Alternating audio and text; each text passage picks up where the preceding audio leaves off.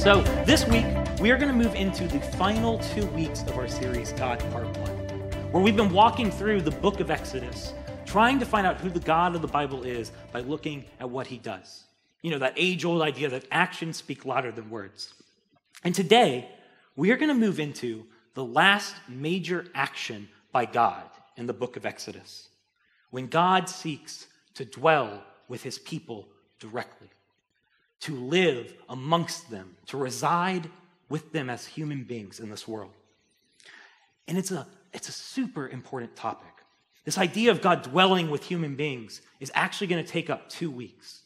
We're going to focus this week on how it fits into the second act of Exodus that we've been exploring, where God is trying to reshape the Israelites into a new kind of people in the world. And the next week, spoiler, we're actually going to look at how the entire biblical story is actually pointing to a moment like this, when God can dwell in a world with us once more. But for this week, like I said, we're going to dive into how God dwelling with his people is meant to be something that transforms them, that reshapes them, that turns them into something new. And we're going to explore this by talking about physical space. Namely, we're going to talk about how physical spaces direct us, shape us, teach us, and have a dramatic impact on who we are as human beings. Now, the use of physical space to teach and shape people isn't something that you probably think about very often. You see, we live in a world, a modern world, in which we are a mostly literate society. That means that most of the people you're going to come across can read or write to some degree. And this is a very good thing, but it has a dramatic impact on how we think about learning. Because what you find is that most of us, I would bet, think about learning as something that is entirely cognitive. It takes place all in your brain through the transfer of information. Am I right? It's this thing that you get when someone lectures to you, an expert teaching a pupil, or when you read and you gather information from a book, or when you write and create ideas. And while these are critical forms of learning, this overemphasis on the cognitive side of education has led us to undervalue and, quite frankly, neglect how important physical space is as a tool for teaching people. You see, I don't know if you know this, but we are meat bags. It's true. You are just a bunch of physicality. And because of that, because you're a physical being, how you engage with our physical world has a dramatic impact on who you are, whether you acknowledge it or not.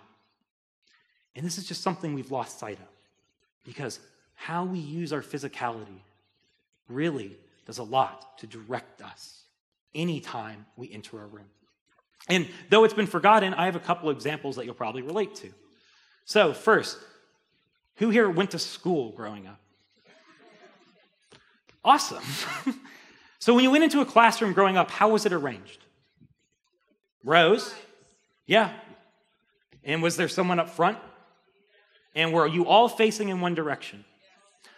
What does the setup of that room teach you about why you're in that space? You are there to learn, not just from anything, from that expert.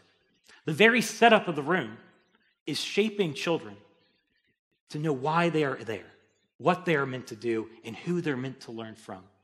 It's shaping them, the use of this physical space. Or how about we contrast that with another example? How do you sit around your dinner table? Do you sit with someone at the front and you're all in rows facing them? No, because it's a different space. What do? We sit around the table facing each other, which teaches us something, doesn't it? We are equals. We are intimate. We are family. There's not the power dynamic of the classroom going on. It's a different setting, and we're learning all of that without me saying a single word in those situations, aren't we? We are just learning what it means to be family and what it means to be intimate. Or how about church? How about this space? Usually our rows are set up in a half circle facing what? Me. Don't blow my head up too much. The stage, right? And on that stage, we have musical worship. We sing together, and then we have someone who teaches us about the Word of God. So when we come in, the very way we set up this space is teaching us about why we are here, We're here to be changed. We're here to grow. We're here to hear from our Lord. We're here to side by side worship him together as a community. And sometimes you'll listen to me babble. But mostly it's the worshiping part, right? We're learning this, again, without a single word being spoken. This is the power of physical spaces. Whether we know it or not, like I said, they teach us and shape us in dramatic ways. And the most powerful way of all to impact human beings with a physical space is to change it outside of their expectations. It's to redesign it because implicitly you start to think that something new or something different must be going on when you walk into a room that isn't how you expect it to be at all. Is there a better example like what we did today for those of you who have been coming for a while? You walked in, and normally, like I said, our chairs are in a half circle. There's chairs in this middle part too, and yet you come in and it's all been rotated to face the center, who knows what, and you're immediately aware that something different is going to happen this Sunday, aren't you? What were some of the thoughts and feelings that came in and when you walked in and saw that it was different? Just shout them out. What was that? Curiosity. Anyone else? Where do I sit? They took my chair. You church people. What else? What else? What's happening? Yeah. Anyone uncomfortable? No? Mostly intrigued? Okay. I don't know. I feel uncomfortable when I walk in and I'm like, what is going on here? That's because I'm a control freak. Don't worry about that. So we just made a few changes, but we still felt that a shift had taken place, right? And once again, without me saying anything, we're asking questions like, why this change? What is going on here? What is Mike going to make us do today, right? All taught without me saying a single word. This is the power of physical space.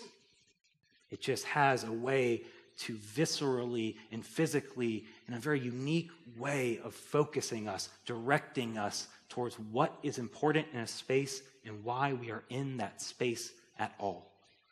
And because of that, it has a powerful way of changing us. And I bring this up because that's what we're going to learn about today.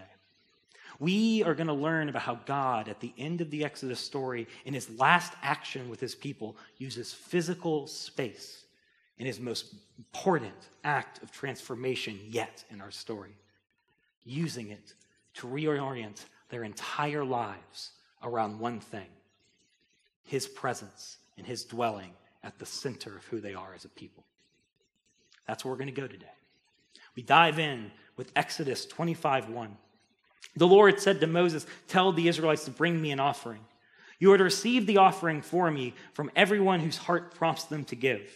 These are the offerings you are to receive from them: gold, silver, and bronze, blue, purple, and scarlet yarn, and fine linen, goat hair, ram skins dyed red, and any other type of durable leather, acacia wood, olive oil for the light, spices for the anointing oil, and for the fragrant incense, and onyx stones and other gems to be mounted on the ephod and breastplate. Then have them make me a sanctuary, and I will dwell among them. Make this tabernacle and all its furnishings exactly like the pattern I will show you." So God tells his people to collect from their belongings these materials to make something called a tabernacle for him. Who used that word this week? No one. Okay. But it's really not that complicated of a word. The word in Hebrew is mishkan, and it can be translated as an abode, which is a place where someone dwells or lives. So what God is asking the Israelites to do is to create this structure that he is going to reside in, live in, dwell amongst them in. And the design, construction, and installment of this tabernacle actually takes up 11 chapters of the book of Exodus. It is almost 1/4 of the entire book. It's the part that in your devotional reading you always skip because you're like, boring. Am I right? Who here reads about like the specific cubits and all that stuff? No one. But that would be a mistake. Well, maybe not. You don't have to read it. But it would be a mistake to skip it. Because what I would posit is that this tabernacle idea, this dwelling place of God, is crucially important for understanding what God is trying to do, especially when it comes to reshaping his people. You see, this tabernacle thing has a lot to do with this concept of physical space and how it impacts us as human beings. So that's what we're going to look at today. We're going to start by looking at it from the outside, an overview of it, and then we're going to move into it and explore what's inside. So to begin, I want to show you that this is basically what the compound would have looked like. The tabernacle is the tent, and there's a surrounding courtyard area. So let's start with the placement of the tabernacle within the Israelite camp. So when you read the Exodus, the first thing you're going to notice is that the tabernacle was to be built at the center of their camp in the wilderness. And this is really important. You see, recall where we are in our story. The Israelites have been wandering through the desert for some time now, and they've been being led by God, showing up as one thing, a pillar of cloud and fire out in front of them, guiding them and leading them. So sit with that. When God has them build this tabernacle for his dwelling, where does God's presence move to? It moves from out in front to the center of their community. And this would have had a dramatic impact on how they set up their camp. You see, the Israelites were a tribal people. So as they traveled, they would make camp, and what they would probably do is set up their tents in whatever place they come to along tribal and family lines. No real organization. It probably would have just been some sort of militarized encampment. So what happens when God says that you're now going to camp around my dwelling space? Well, it makes them do something like this. Suddenly, this people who is camping haphazardly has a new center of their community. Now, every time they move, every time they set up camp, what do they organize themselves around? The tabernacle, the dwelling space of God. This is a reorientation of their entire world around one thing, a new center, which was God's presence at the heart of their community. And more than that, it's also fascinating because it was designed to be moved. The tabernacle was built in a way that it could be deconstructed, carried with them, and then reset up. So what does this teach them about God's presence? Well, whenever they move in the wilderness, whatever wilderness they find themselves in, at the center of who they are will be one thing, a God who is present and does not leave them. Every time that they find a new home, right at the heart, you're going to find their God. I mean, this is a powerful tool of education. We may think, what's the big deal? But I think that's because we are in a modern world. Think about it through the eyes of the Israelites.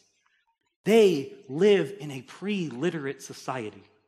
The vast majority of people cannot read or write to any degree in any language. So when you're trying to teach somebody something in a pre-literate society, you have two options. Spoken word, storytelling, pictures, or physical learning. Show and tell, right? Watch me as I do this. So, for the average Israelite, this is a moment that would teach them something quite profound, wouldn't it? At the center of their community, there is one thing. It's no longer their tribe. It's no longer their status. It's no longer even their family. It's certainly not their wealth. It is the place where their God dwells amongst them. It is the presence of God. That's the only thing at the center of who they are now. And this new center will always be with them, no matter where they go, giving them something new to organize around anywhere they are. I mean, we almost can't wrap our minds around how of a dramatic moment this would be for shaping a people. It's just something that would have blown their world up. I mean, you guys freaked out because I rotated some chairs. Now imagine it was your entire life. It was your entire house. It was how you exist in the world was turned completely around to face one new thing. Do you think that would impact how you see your world? Do you think that would impact how you live in your world? Do you think that would impact how you see yourself and why you are in a space? Apparently, you don't. That's a joke. Ha ha ha. But the reshaping doesn't stop. But the reshaping doesn't stop just with how the camp is organized. I actually think it gets even more powerful when you look at what we find within it. And since we're sitting here talking about physical space, I figured the best way to teach you would be to use physical space. So we are going to journey into the tabernacle of God together today. Someone's excited about it. I got like one person. So we're going to walk through this.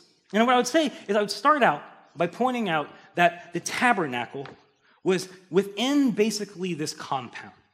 So within the Israelite camp, you would find these poles that worked as barriers, right? That would be set up, that would divide the normal space of the camp and the space where God dwells. Again, we think, so what? But already this is teaching you something, isn't it? There is a distinction between where God dwells and everything else in our world. There's something unique, set apart, important, different going on here. And when you walked in, you would be immediately struck by something else.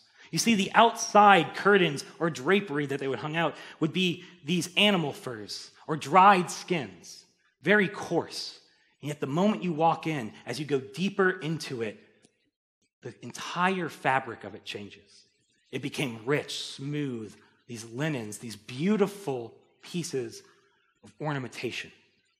So literally, you come in, it all looks coarse, and as you go deeper, the beauty of it, the ornamentation of it, the color of it, the vibrance of it lights up. What do you think this is teaching a pre-literate people? Well, it means that you are approaching something, transcendent, something defined by life, something defined by beauty, abundance, holiness. As you enter the space, you're being taught that there's something very important at the heart of this, right? So you would enter in, and we're just going to walk through some of the objects and some of the spaces that you would find within the tabernacle itself, because it's all set up in a deeply symbolic way that's very powerful, I think, when we come to understand it. So the first thing you would do is you would enter this wide open courtyard, and you would find two artifacts right next to each other. This thing called the lavar and this thing called the altar. So we're going to start with the lavar. Lavar was this big basin of water, pretty much. And it was used by the priests who came in to the tabernacle to wash themselves. What does this teach us? It teaches us that when we approach the presence of God, we need to go through some level of respect, a symbol that we know that you don't just walk up to the divine presence without maybe washing your hands a little bit first. Who walks into their mom's house with their dirty shoes on? You don't. It's a sign of honor, right? We just take part in this ritual of purification. The next thing was this altar. And this was actually at the very front when you came in. So the altar is something that's entirely alien to us in our culture. It comes from a time in our world in which sacrifice was an incredibly common form of religious practice. Something that we actually really can't wrap our minds around because we just don't see it every day. But for the Israelites, sacrifice was a huge part of how they practiced their religion. And the altar was meant to serve all sorts of purposes, revolving around the sacrificial system and this acceptance of offerings for God. So the most common one that you've probably heard from is that it was used as a way of symbolizing the atonement of sin, or the reconciling of a broken relationship. And what this means is that in the Israelite culture, in their religion, they believed that, for example, I may wrong God, or I may wrong one of you. I may break a commandment, I may take something from you, I may hurt you. And in that moment, I need to do something to make that relationship right again. There's something that I need to do that needs to take place for us to return to how things were before I made whatever mistake I made. And they believed that the heart of that was sacrifice. So what would happen? Let's say I wronged you, let's say I wronged God. I would come to the tabernacle, and with the priest, I would give them an animal or a piece of my crop, something of great value to me. And basically, I would watch it be given away. I would say, this is something that's important to me, take it to show my recompense, to show my remorse, to show my desire to make amends. And the priest would then take it, they would ritually cut it apart, they would break it into pieces, and part of it would be burned up entirely on the altar. Another part of it would be turned into a meal between the parties. So stop. What is this teaching me, again, as an average Israelite? One, part of it's burned up entirely. What does that teach me about reconciliation and forgiveness? When I come there, I show my remorse, I give this thing that's of value to me, and then I watch it go away. I watch what burns away in there. It's not just the sacrifice, it's the resentment. It's the conflict. It's the pain. It's the wound. It's the hurt. Burned away by my willingness to come to the altar. And then what happens after that? There's a meal, a celebration of the reconciliation that has taken place, because this God celebrates when people come together and make amends and make things right. This is a powerful tool for teaching them how to live together as a community and with him. And it's not just, atonement was not just the only thing the altar was used for. The sacrifices and offerings were also incredibly important for all sorts of other things. You would use them when you made commitments, covenants, or vows to each other. You and me, we want to form a contract, or me and someone want to get married, there'd be a sacrifice involved, an offering involved, to show our commitment. They were used for things like offerings of gratitude.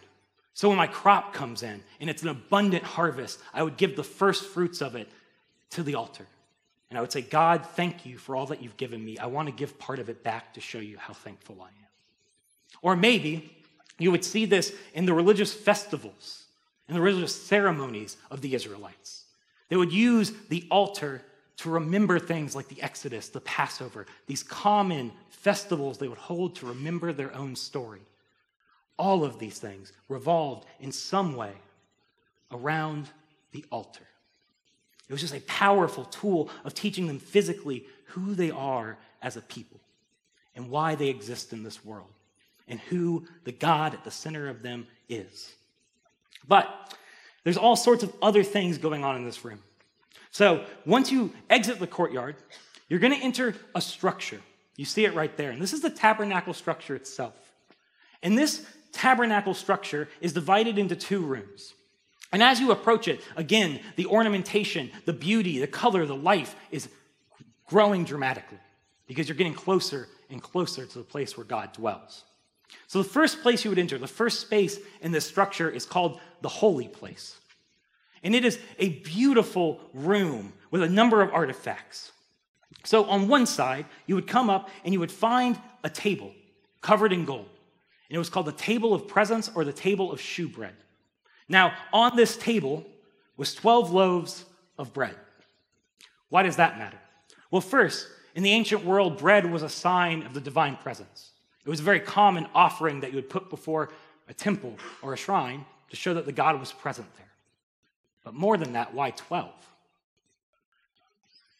The Israelites, as a tribal people, were broken into 12 tribes or families. So what does this teach them about who they are? At the center of God's dwelling place is a symbol for the entire Israelite community being given over as an offering fully to the God who dwells amongst them. A symbol that in perpetuity, they were being offered as his people, a living sacrifice in how they live in the world. I think that's a beautiful symbol. And then on the other side of the room, you found the lampstand. Who here has heard of a menorah? Ding, ding, ding, ding, ding. You're welcome. So you found this carefully designed and gold ornamented and jeweled lampstand, a 6-branch, 7-candle menorah that was perpetually kept burning, providing light within the holy space. Now, again, as someone who can't read and you're trying to figure out who the God who dwells here is, what is this teaching you about his character, about who he is?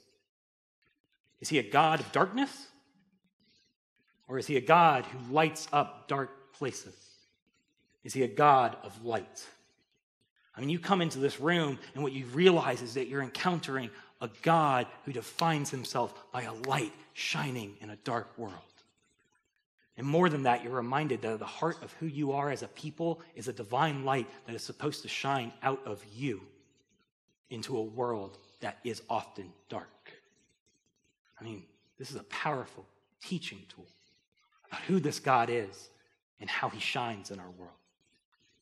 And then last, we come to a second altar. It's the altar of incense, and this was used for very different reasons. The altar of incense was this basically altar where they would burn good-smelling incense at several times throughout the day. Now, why is this important? Well, one, I don't know if you know this, the ancient world did not smell good. It was a gross place. So you come into this space and immediately the air changes. We're coming into contact with a God that brings a fresh aroma to the world. But more than that, what they would do is they'd burn the incense and they would watch the smoke go up and dissipate, and they would say the prayers and the petitions of God's people rise to him like a pleasing aroma. That this is a God that receives the care, the love, the worship, the relationship of his people as something that he finds deeply desirable. Again, you can't read, is this teaching you about who this God is and what he thinks of you? I think so. I think so. And then we get to our main event. We pass through a very thick veil to this other part of the tabernacle. It is the part of the tabernacle that is the most important space of the whole thing. It's called the most holy place, which is a very original name, but it's also called the Holy of Holies. And this space is critically important. You see, the Holy of Holies was the place where the Israelites believed the very presence of God existed. In other words, you can't enter this space without coming into direct contact with the infinite God of our universe. It was considered the most transcendent, the most holy, the most important, the most beautiful place in the entire world in Judaic thought. And it was so holy that actually you could only one person could enter it. The high priest, the leader of the Jewish religious system, and he could only enter it once a year. He would only enter into the direct presence of God on Yom Kippur, the Day of Atonement, the most important holiday in the entire Jewish religion. It was this day where they believed that no matter what they had done as a people, they would come before God, they would pray, they would fast, they would Sabbath, and God would reconcile them as a people back to himself. It's basically the ultimate day of renewal and restoration in the Jewish faith. That's the only day that one could enter the Holy of Holies, the direct presence of God. And when you entered the direct presence of God, things were made right.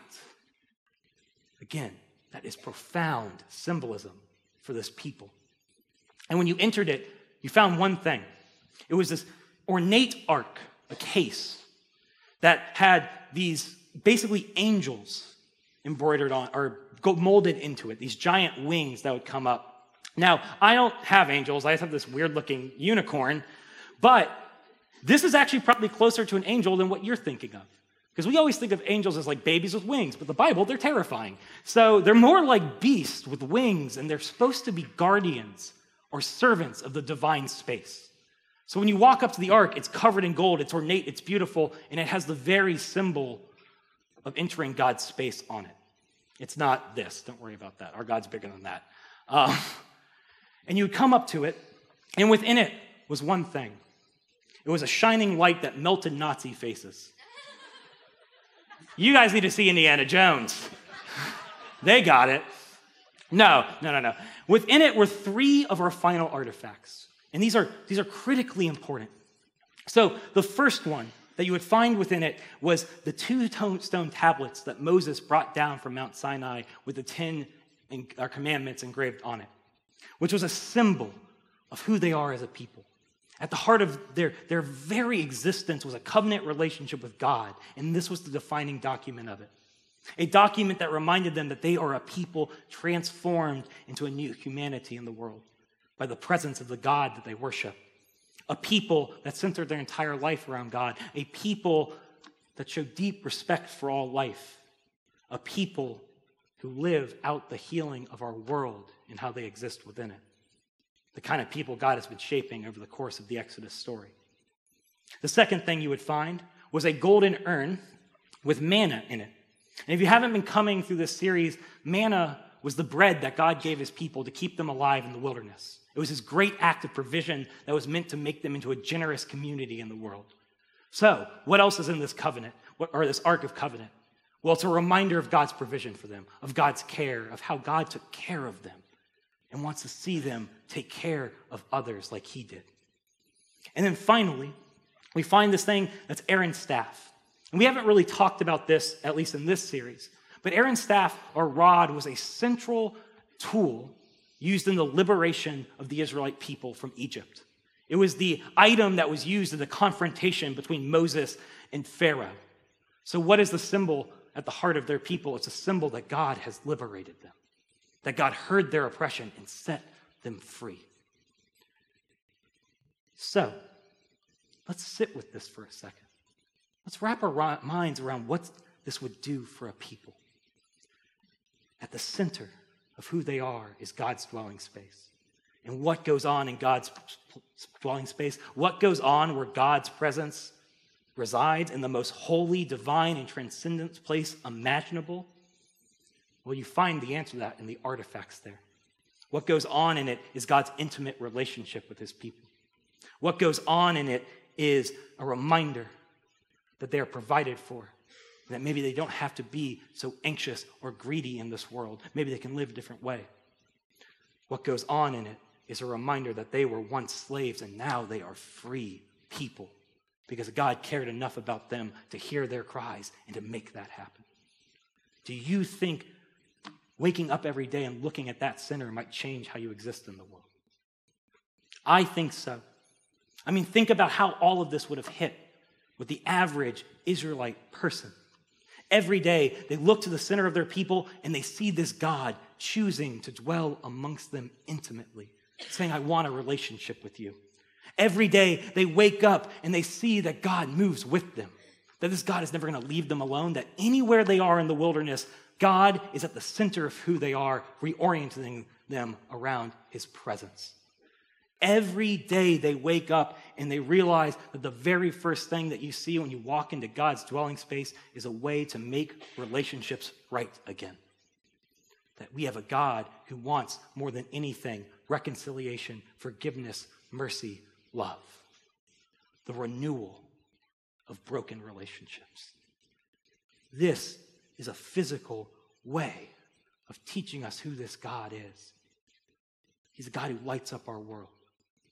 He's a God who wants all of us as an offering to him, not because he's selfish, but because he wants to use us for the good of healing. He's a God who receives us, our prayers, our relationship as a pleasing aroma. He's a God that in his holiest space reminds us of our story, one of relationship, provision, and liberation. The average Israelite has a new center to their life, and it's the presence of this God and the fullness of his character, reshaping their entire world around who he is, what he wants to do, and how he wants to go about doing it. Using their very space to reorient them around the God of the Exodus. I just think that's powerful.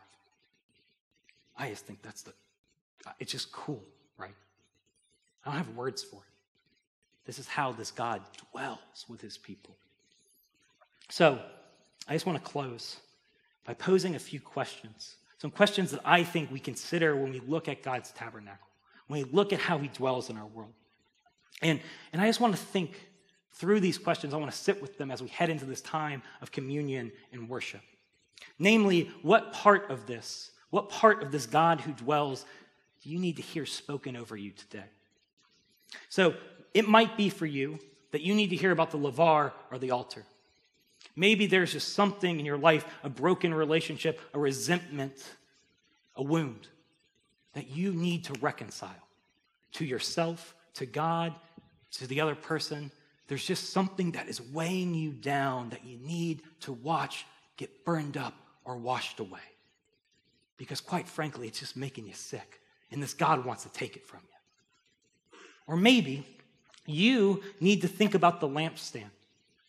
Maybe you live in a world that you see as dark. as hopeless, as barren. And this God is trying to tell you that the center of who you are is a light, a God that shines, a God that says that as long as you have breath, and even after that, there is hope in this world because I am in this world.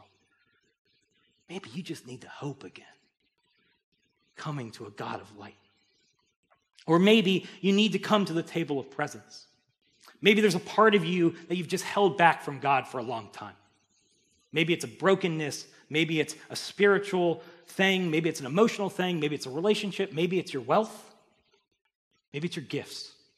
But there's something that you have not brought before the presence of God and said, have all of me.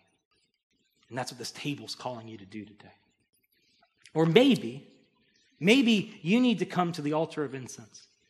Maybe you just have come to believe that you're not lovable, that you're not acceptable, that God doesn't care for you, that he's not pleased with you. What would it mean to hear that God looks at you and says, our relationship is a pleasing aroma to me and in our world. I receive it with deep joy. I receive you with deep joy. Or finally, maybe you need to look at the ark. Maybe you need to look at the Ten Commandments. Maybe you need to look at the urn. Maybe you need to look at the rod. Because what you need to remember is that this God wants a relationship with you. This God provides for you. And this God has spoken freedom over you. Maybe you just need to remember this story. Because for some reason, despite the liberation God has pronounced, you still find yourself in chains. And what you need to hear today is that this God is in the business of breaking them. Maybe you just need to remember his story and let it become your story. These are what I want you to consider in this time. I want you to come to the bread and the cup of communion. I want you to come to the table. I want you to come to the altar. And remember that when you do so, you come into the very presence of a God who dwells. I want you to know that the God of the Exodus is right here, right now, looking to meet you here. And all you have to do is to walk into his dwelling space, which is right here. So, ask yourself these questions.